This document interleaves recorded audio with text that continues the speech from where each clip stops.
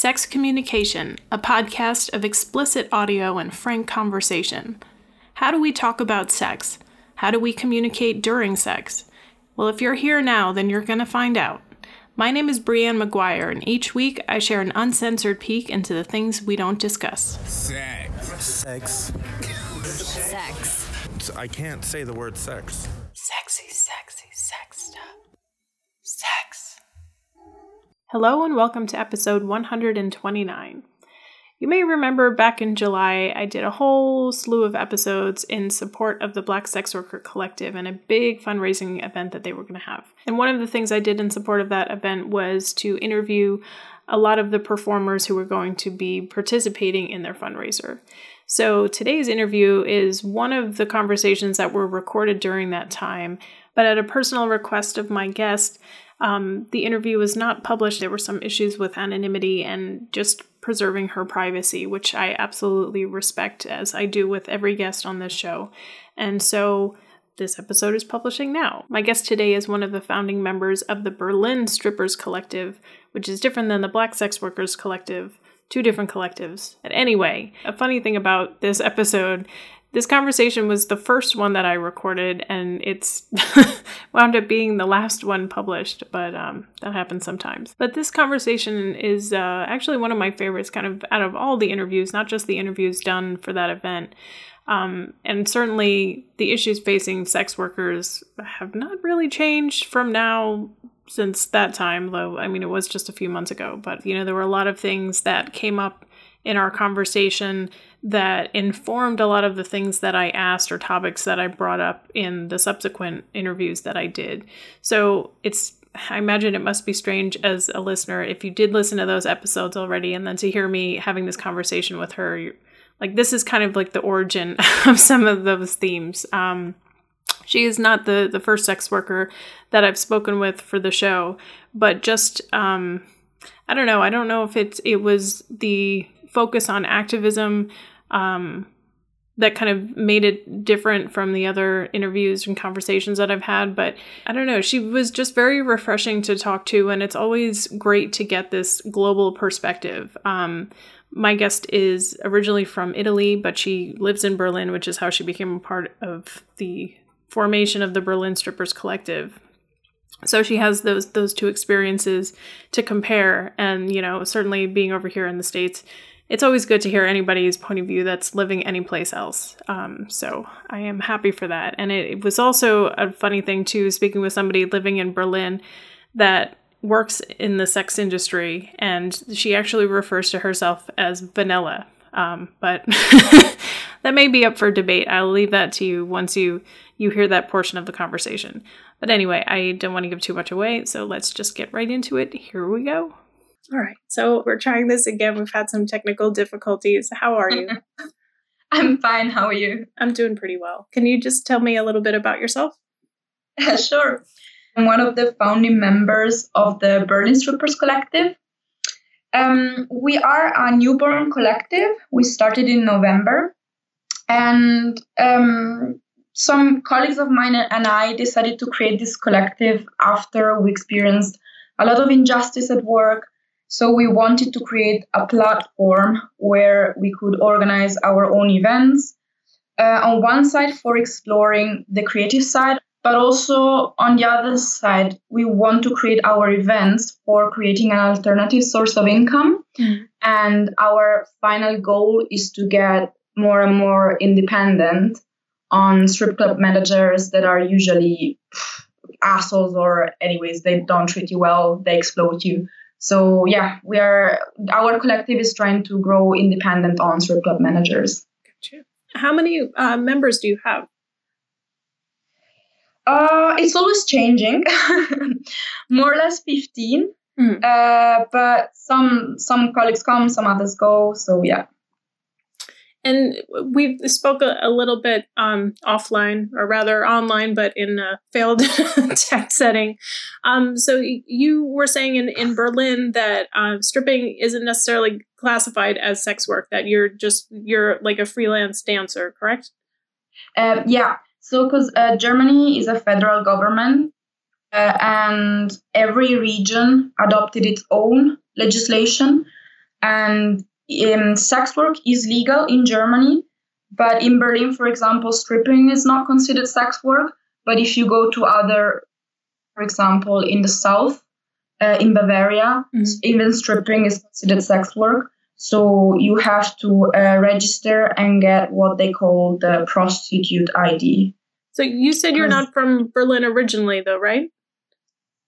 No, I'm from Italy, and I moved to Berlin 5 years ago.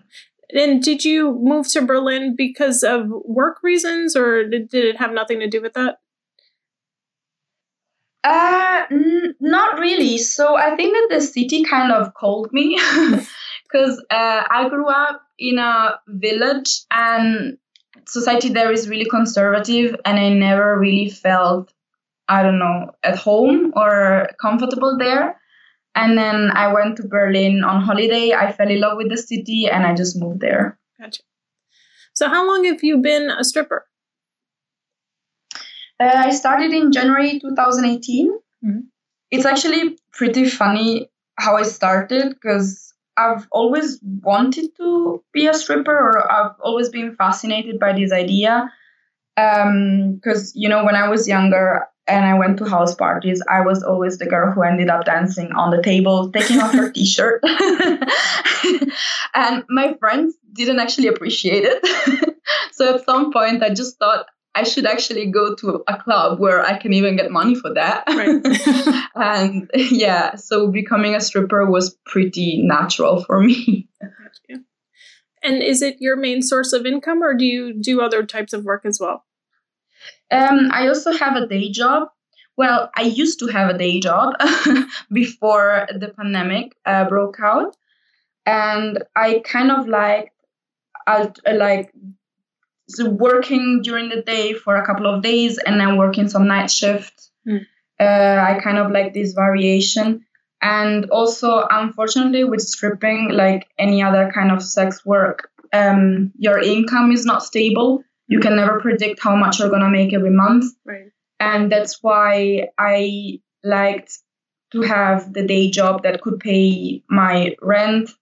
And then I was sure about that. And then everything I did with stripping was for food or extra or whatever. Right.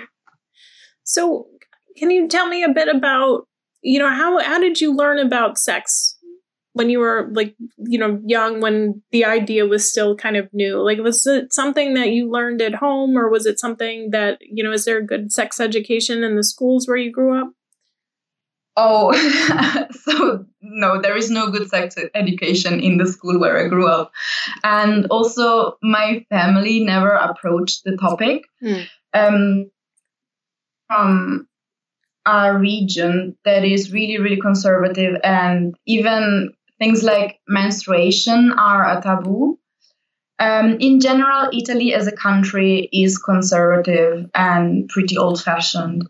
So the sex education we had at school was really embarrassing, because at the time they called it education to an affectivity. Just the name of it sounds pretty horrible. And yeah, that this girl came to our school and she showed us pictures of penises having an erection and started talking about love and STDs. And I don't know, it was just a bit confusing and also embarrassing, because if you grow up in a society that tells you that, oh, sex is something to be ashamed of, sex is a taboo, it doesn't matter how you're gonna learn it, you're gonna feel embarrassed anyways, because that's what people around you tell you to be. Yeah. You mentioned in our emails that you were raised Catholic. I was raised Catholic too. I imagine, especially in Italy, that must play a big part in why it's so taboo and the way that sex education is kind of handled. Is that accurate, or do you think it's a different reason? Yeah, I think it's pretty accurate. Even naked bodies, for example, are a big taboo in Italy. Like, if you are at the beach in Italy and you walk around topless, people are going to stare at you, they're going to make comments. So there is a lot of shame on sexuality and on bodies as well.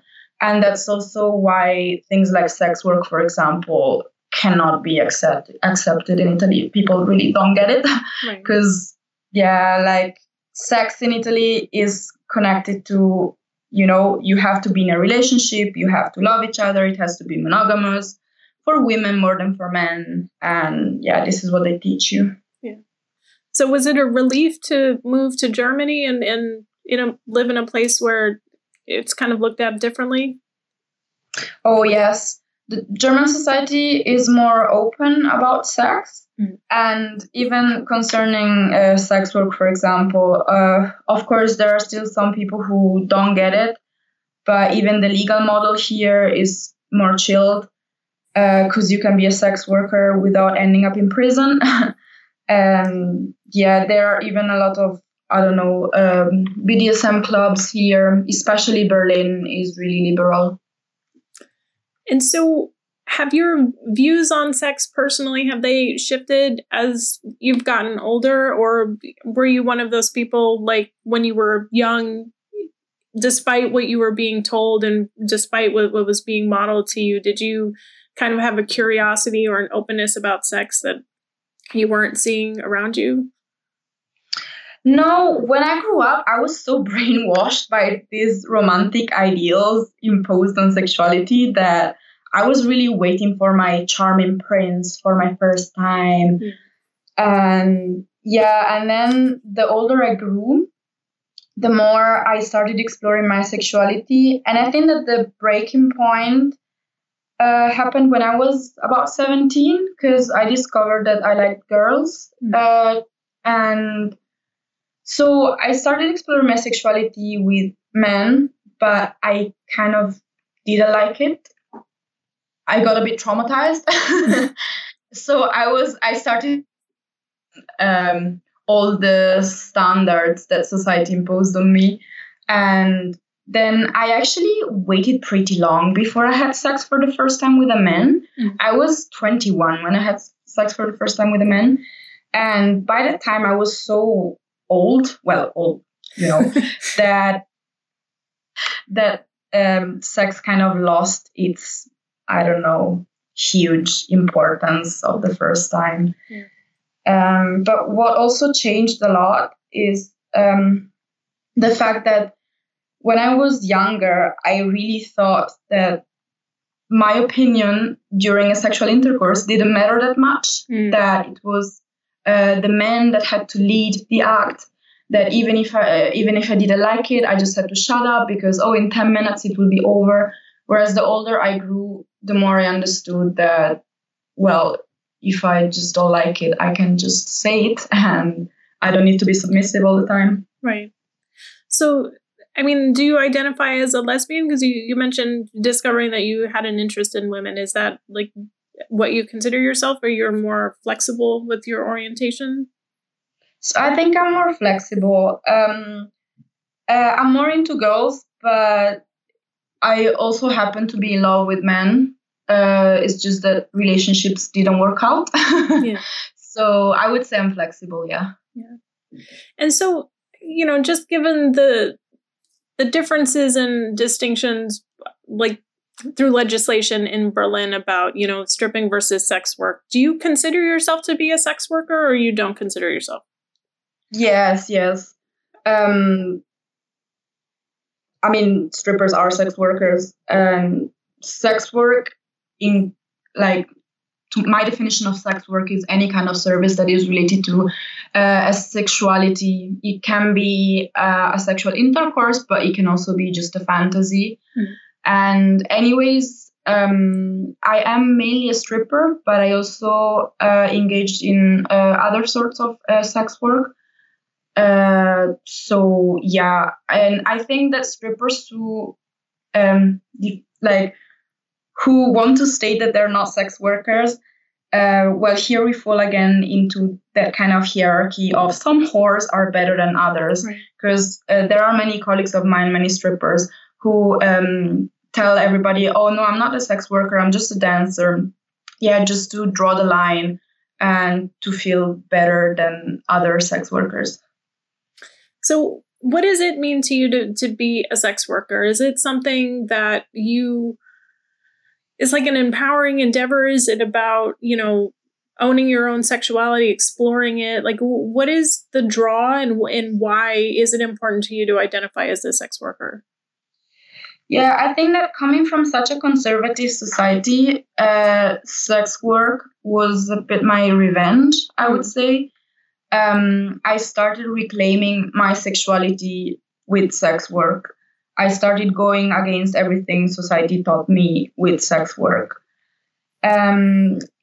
And even though I know that this is not valid for everybody, of course, because for many sex workers, sex work is a surviving method and is just a job, and that's totally legitimate. For me, it is that it's a job, it's work, but it's also reclaiming my sexuality and also kind of reclaiming money because of years of unwanted sexual attentions.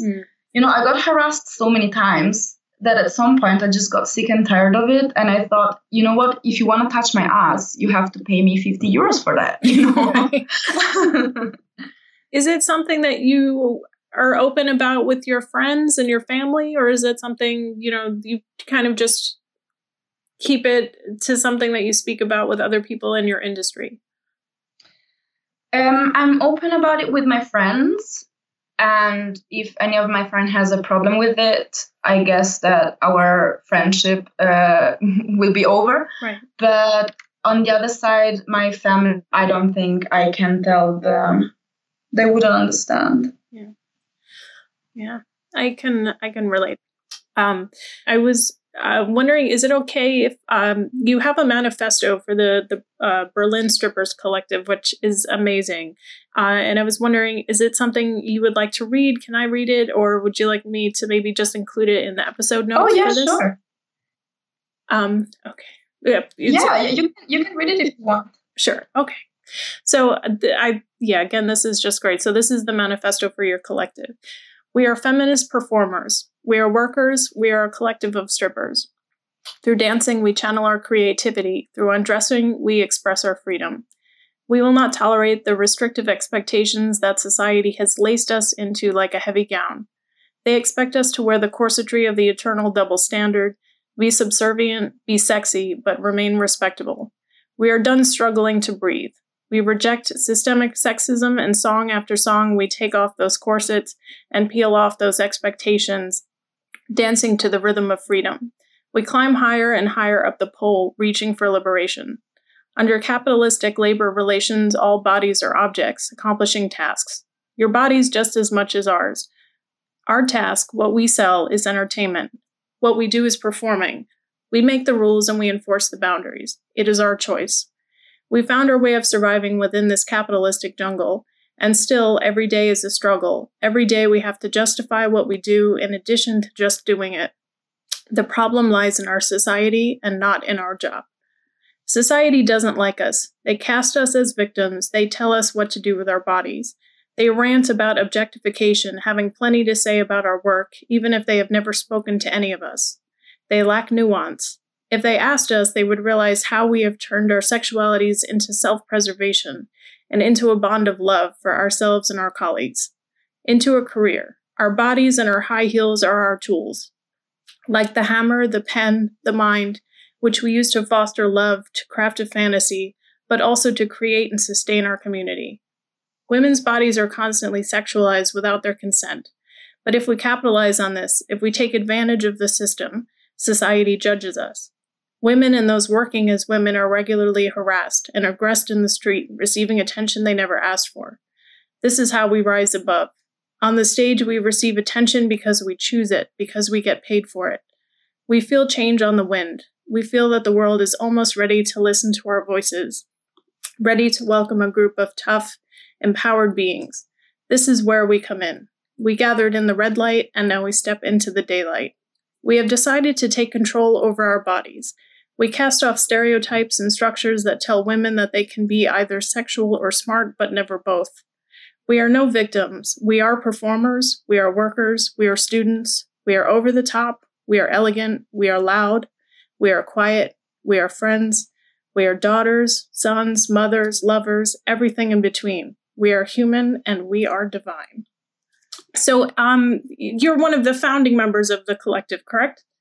Yeah, yes. Were you the one who wrote this? How did this manifesto come to be? So, yeah, actually, I drafted it because I'm a writer as well. And then we all worked together on the first draft, and then all together we edited it. It's so, I love it. It gives me goosebumps when I read it. Thank you. So, do you consider yourself an activist with sex work? Yes, this is what our collective is trying to do, actually. So basically, we organize our event also in locations that are usually not really familiar with sex work. For example, we went to cinemas and hosted panel discussions, or we organized live drawing sessions. And in this way, we are basically bringing our world and our environment even to people who are not familiar with it. Right. So we are trying to open a discussion on stripping and sex work in general, and also creating our source of income with our event is also a form of activism, because it just gets us independent on strip club managers. Right. So in the States, because I dabbled in stripping very, I was in college, I guess, and they make you tip the DJ and the club, etc. Like, it's ridiculous. Like you make this money and you're like, oh my God, I'm going to walk away with this money. And then by the time you walk out the door, you've got such a small percentage of what you earned. Is it like that in Berlin? No, not really. Germany is really different in general, in any other environment as well. So here, for example, you don't have to pay house fees. That is something that you have to do in Anglophone countries. For example, in the UK, I guess in the US as well, or in Australia, some strippers actually have to pay for working a house fee. And that's outrageous, because, I'm coming to your club, I'm bringing you money, you're taking a percentage and a share on what I do. Why should I pay you on top of that, or whatever? In Germany, we don't have to pay this, for example. But yes, clubs still take commissions. But we don't have to tip the DJ. We also don't have to tip the bar. But if the bartenders are nice and give you free drinks, maybe you do want to tip them. So, the only problem is that here, depending on the club, you don't make as much money as in countries like Australia and the US, I guess. And it's not really elegant to put a €2 coin in our pants. So they tip us with fake money, and fake money is not worth much usually. And the club takes a cut. So. Whoa, that's wow. I had never even considered that, because, the euro, there's so many that are coins, and that, it's a totally different way. So what happens? They come in and is it like a casino where they give real money over to the club and then they're given the fake money in exchange? Yeah, exactly. Yeah. That's crazy. So when you're talking about the commission, is that the cut that you're talking about? Is that what do you mean? So from lap dances, for example, or from drinks, if a customer buys us a drink or champagne or buys us a lap dance, then the club takes a cut. Usually it's 50%. Can be more, can be less. Yeah. Do they use electronic payments now? Is that part of modern strip clubs? I'm just wondering, do they have a system where they're doing Apple Pay or, Venmoing the club, or, how does that work? It depends on the club. Usually Germans don't really like paying with credit card. It's a historical thing. They prefer to pay with cash. And then moreover, they usually cheat on taxes. So they prefer cash over credit cards. Right. But that really depends on the club. Right. So what is in one of our other conversations, you touched a little bit about, when people find out that you're in the sex industry, that they automatically want to ask you these very personal questions about your sexuality.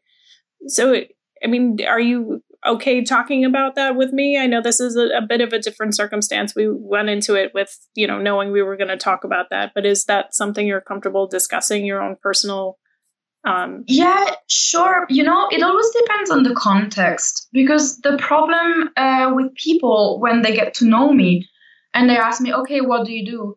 And I actually do quite a lot of things. I'm studying.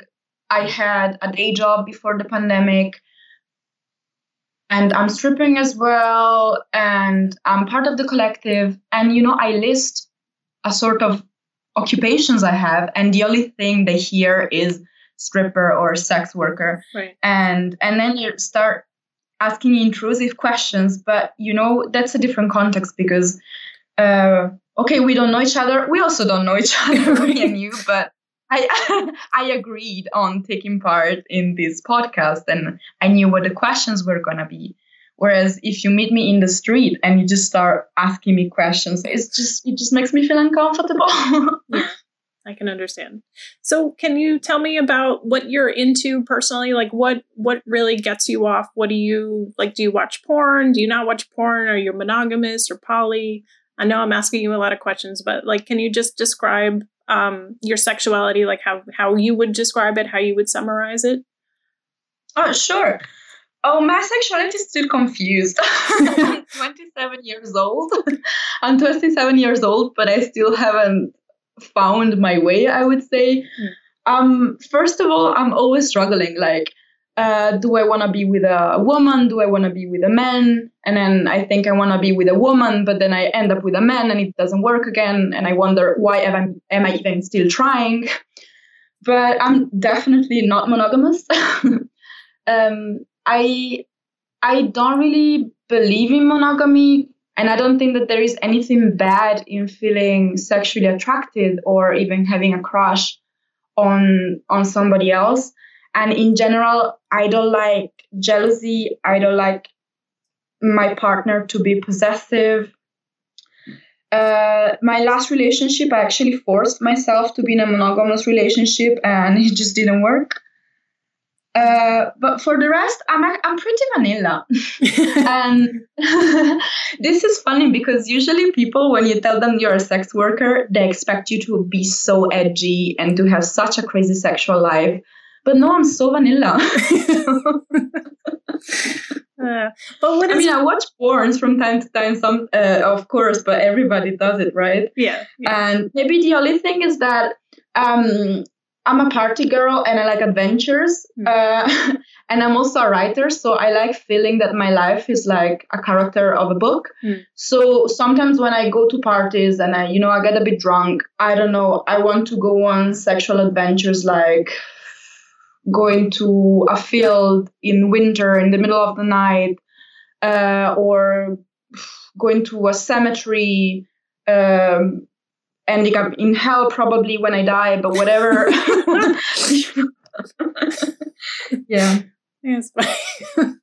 So, but what makes you describe yourself as vanilla? Is it, because especially if you're exploring with different genders, like a lot of people would argue, well, that in itself is not vanilla, or kind of shying away from monogamy isn't vanilla. But is it that you feel like you're not kinky, you don't need props or something? Like, well, what is it that makes you say that? Yeah, probably the fact that I live in Berlin. So I don't know if you or any of the listener has ever been in Berlin, but Berlin is pretty full on and hardcore on sex. Right. Everybody here is experimenting. Everybody's going to BDSM parties, or everybody's trying really conform sexual practices. And that's why when I hear what my friends are doing, I just look at myself and I just think, actually, I'm pretty chilled. Nothing special. Well, you say that, at the age that you are, that you still feel like you're kind of unformed. Do you think that maybe 10 years from now, you would answer that question differently? Yeah, maybe. But I also think that this depends on the fact that my sexual life started pretty late. Because yes, my first time was when I was 21, and it's extremely late. I had experimented with women a couple of years before that, when I was 17, 18. But yeah, I guess that when you start so late, then you just mature later as well. But also, starting my sexual life so late probably influenced my decision of becoming a sex worker as well. Because when I was younger, I had all these romantic ideals on my sexual life. But then I waited for so long that at 21, it didn't have such an important meaning anymore. And that's why for me, even now, having sex with a client is not such a big deal, because sex lost its, romantic idea for me. So is it... That doesn't mean that it cannot be romantic. Of course, I can still enjoy the magic of it, but it's not necessarily romantic for me. Yeah. So when it comes to having sex with clients, though, is it very different for you physically than having it with a partner that you choose that's a romantic partner or otherwise in your personal life? Like, how are the two experiences different for you? So it's a bit sad to say this, but we're not really different, because my sexual partners, I'm not saying that I didn't really like them that much, because I did, but at the same time, I was still in a mentality that tells women that they have to be submissive and that they cannot express their needs and wishes during sex. It's actually living my sexual experiences in a really passive way. I mostly didn't like it, but I never told anything to my partner. Yeah. And that's why, I don't know, with clients, there was not much of a big difference. The difference was that I was getting paid, so I was happy about it.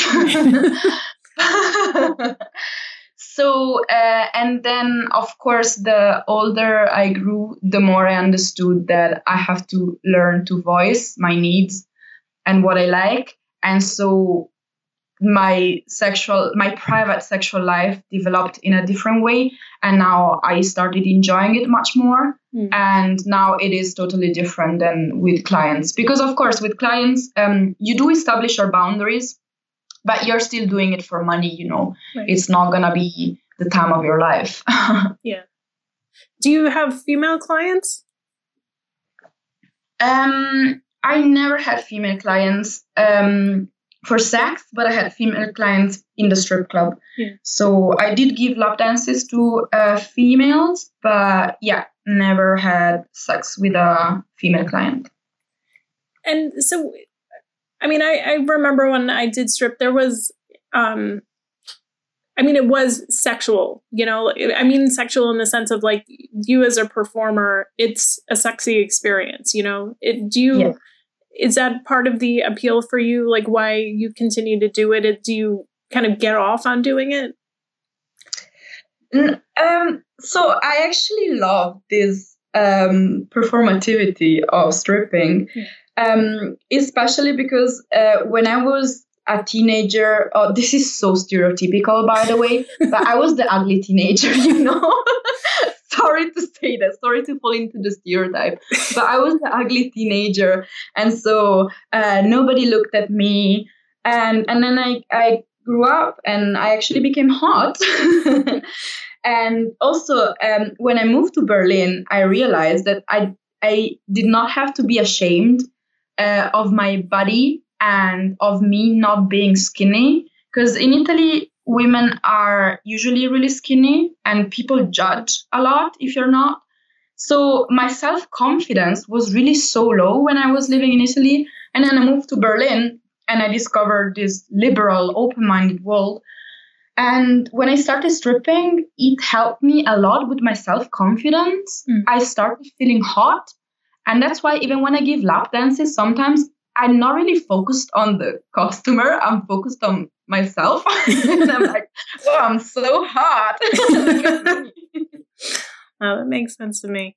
But it's funny to hear you say that most women in Italy are skinny. I think the States, we look at it and, we think of like Sophia Loren and just, and all the pasta and the carb heavy diet. And it's just like in our minds, I think it's like Italy is just filled with these voluptuous siren-esque women, like it's kind of counter to that to think that they're all skinny. Oh, because that's old school, like, so, what you've mentioned, that was some years ago, but I guess my generation, women are really achieving these like skinny models. And also I'm from the north.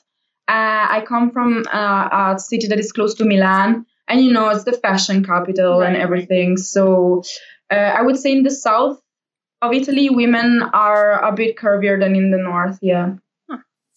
Good to know. So what is your, like, how do you take care of yourself sexually? Are you someone who masturbates? Do you like, is your focus mostly on, sexual interactions with other people? Like, I mean, of course I masturbate. And so I have to say lately I've been so busy, having 2 jobs and having university. And then I also take dance classes. So I guess that this also compensates when I have lack of sexual life. When I'm frustrated, I just divert all my attention on physical exercise and activities. But yeah, otherwise, I don't know, I'm pretty good with my fingers. And in Berlin is also really good, really easy to find sexual partners or one-night stands, because it's full of techno clubs that also organize fetish parties, fetish nights, where you can just go and have sex there or find a sexual partner. So yeah, you can just go there and find somebody. Yeah. But see, that doesn't sound very vanilla to me. Okay. But it's Berlin. Everybody does it. In comparison, I understand. I get it. So, so we were introduced because we're both, working in support with the Black Sex Workers Collective that's kind of centered mostly in the States, even though their founder is in Berlin. Like, what appealed to you about the Black Sex Workers Collective when Akinos did reach out to you? What was the proposal? Like, how did she appeal to you?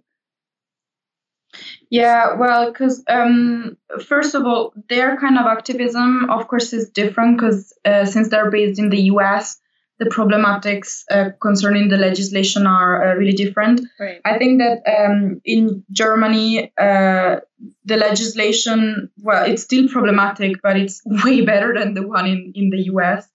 But that doesn't mean that we don't have common goals. And that's why when Akinos reached out and told me about the project, I told my colleagues and we were all really excited about it. The idea of getting 2 collectives together and fighting for a common goal, especially now in this period where people are discussing about things like police brutality, for example, institutionalized violence. It doesn't matter where you are. Sex workers are a marginalized community and that are highly vulnerable to police brutality. And that's why self-organizing in collectives and relating to each other, collaborating with each other, organizing events together, that's extremely important for improving our working conditions and also fight against stigma. Yeah. So we are hoping that events like this that involve many sex workers from all over the world and many allies, we hope that these kind of events are gonna be organized more often. Yeah. In the pandemic, I mean, what has the relief program from your government been like? So the German government gave some financial help to freelancers, and sex workers here are usually registered as freelancers. But the problem is that if you're not registered as a sex worker, because you didn't register because of fear of discrimination or stigma, whatever, any reason, then you cannot apply for anything. You could apply for unemployment money, like the general unemployment money. And Germany is not like the US. They didn't say that sex workers could not apply. So that was good. But the problem here in Germany was the narrative about sex work, because they started calling us super spreaders, and they imposed a ban on sex work because it goes against the social distancing measures. Right. But what's a bit, outrageous is that apps like Tinder were still operating and people were still meeting up recreationally for having sex via apps like Tinder. So it's like, okay, we understand, and it's a dangerous pandemic, but why do you prevent sex workers from working and you allow people to have sex via Tinder or whatever? And even a lot of police officers were pretending to be clients who wanted to make a booking so that they would understand who was still working, and they would then find them. But did you feel comfortable? I mean, are you still doing sex work now? Do you feel comfortable with the pandemic? Does it concern you? I'm not working at the moment because strip clubs, some of them are closed, some of them are open. But I don't really feel, safe. Yeah. You're in the end of the day, you're dancing naked on so many strangers every night. I don't know. Also, I'm also writing my master thesis. So I told myself, okay, you can use this situation as a break to focus on your master thesis. And then when everything is over, you're going to start working again. Right. Yeah. But I also know that I'm privileged because I used to have a day job. So I saved some money. I had savings and I can live off my savings now. But I know that not everybody can afford it. So some colleagues of mine actually don't have that much choice. Yeah. Work, risking their own health. But are you registered as a stripper, as a freelancer? Were you able to get unemployment? So I'm registered as a dancer. I didn't put a stripper in the registration, as a professional dancer. Yeah. And I was not able to get anything because I am a student as well. But students cannot really apply because they think that you get scholarships, right, which I don't. Yeah. That's frustrating. Mm-hmm. So what, as a person in your position and your privilege, your experience, all of the things, like what is it that's most important to you for people to know about who you are and what you do?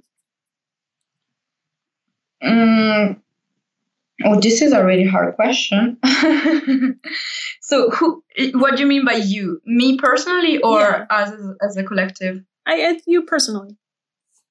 Okay.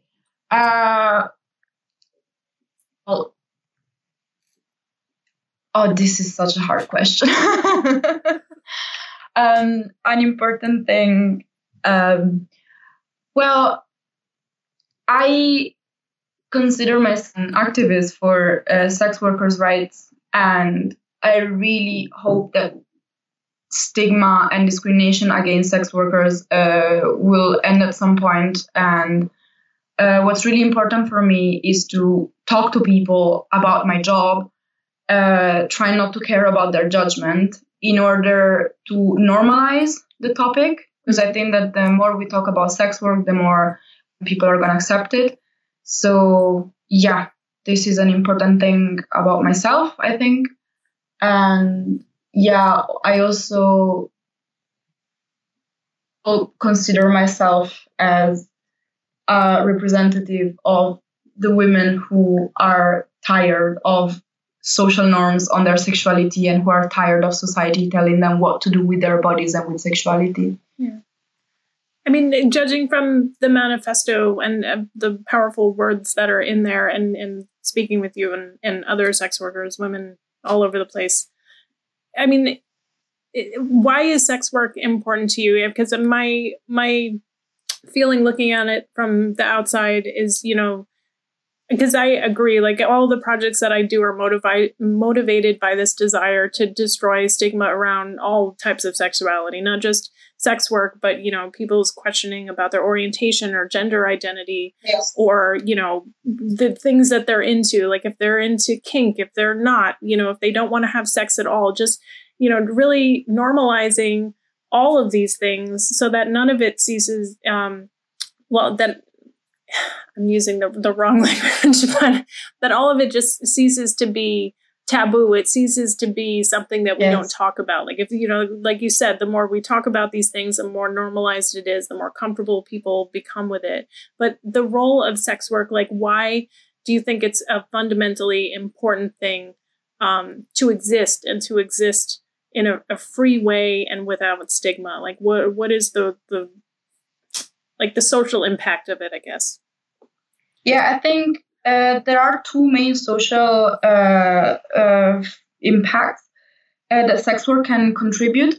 First of all, sex work is a really important surviving tool for marginalized communities. These that usually are discriminated against in society. That is, trans people, women, or people of color. And sex work is a really good way to transfer wealth from usually, no, not just white men, but, you know, from usually privileged categories like men, to transfer wealth from them to marginalized communities like trans people or women or whatever. And the second thing is that sex work is really like a slogan. It tells people, please stop your morality, stop telling us what to do with our bodies, stop putting norms on sexuality, and just let people live their sexualities the way they want. Yeah. Why sex work becomes a subversive act in a way, because it goes against every norm imposed by society on sexuality. Right. In your ideal, you know, hope for the future, or like what would you like to see change, you know, where you are in Berlin or globally, but like how would you like sex work to be seen, or sex in general? Like what is your ideal state of the world? Well, just more acceptance. I would just like people to stop telling other people what to do and stop judging. Yeah. And also accept the fact that sex and sexuality can also be experienced in a commercial context, that money can be involved with it, and that people can make a living of it, and there is nothing wrong with it. Yeah. Do you... Where am I going with this? Well, where do you see yourself in, say, 5 or 10 years? Is this something that you would like to be doing until you retire? Or is it something that is like a stepping stone on the way to something else? Like how do you see sex work tying into your life, you know, further down the road, the older you get? I think I'll keep on doing it for as long as I can. Because what I really like about sex work is its flexibility. Mm-hmm. I'm not the kind of person who likes doing the same job every day, 8 hours a day, and having to ask your boss when you can take all holidays and things like this. So with sex work, you basically decide when to work, where to work as well. Mm-hmm. And I really like this flexibility, and sex work gives me a certain freedom that other jobs wouldn't give me. So I'd like to continue with it for as long as I can. And I really hope that in some years, our collective is gonna grow bigger and bigger, and that I'm gonna focus more on that rather than keep on depending on managers. Yeah.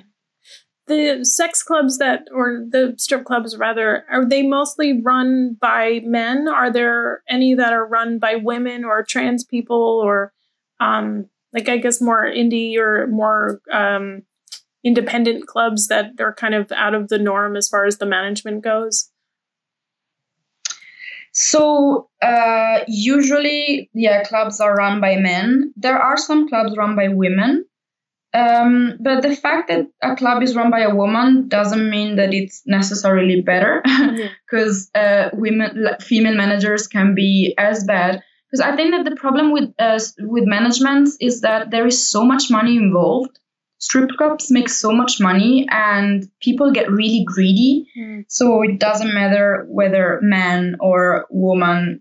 People just really change when there is so much money involved. Yeah.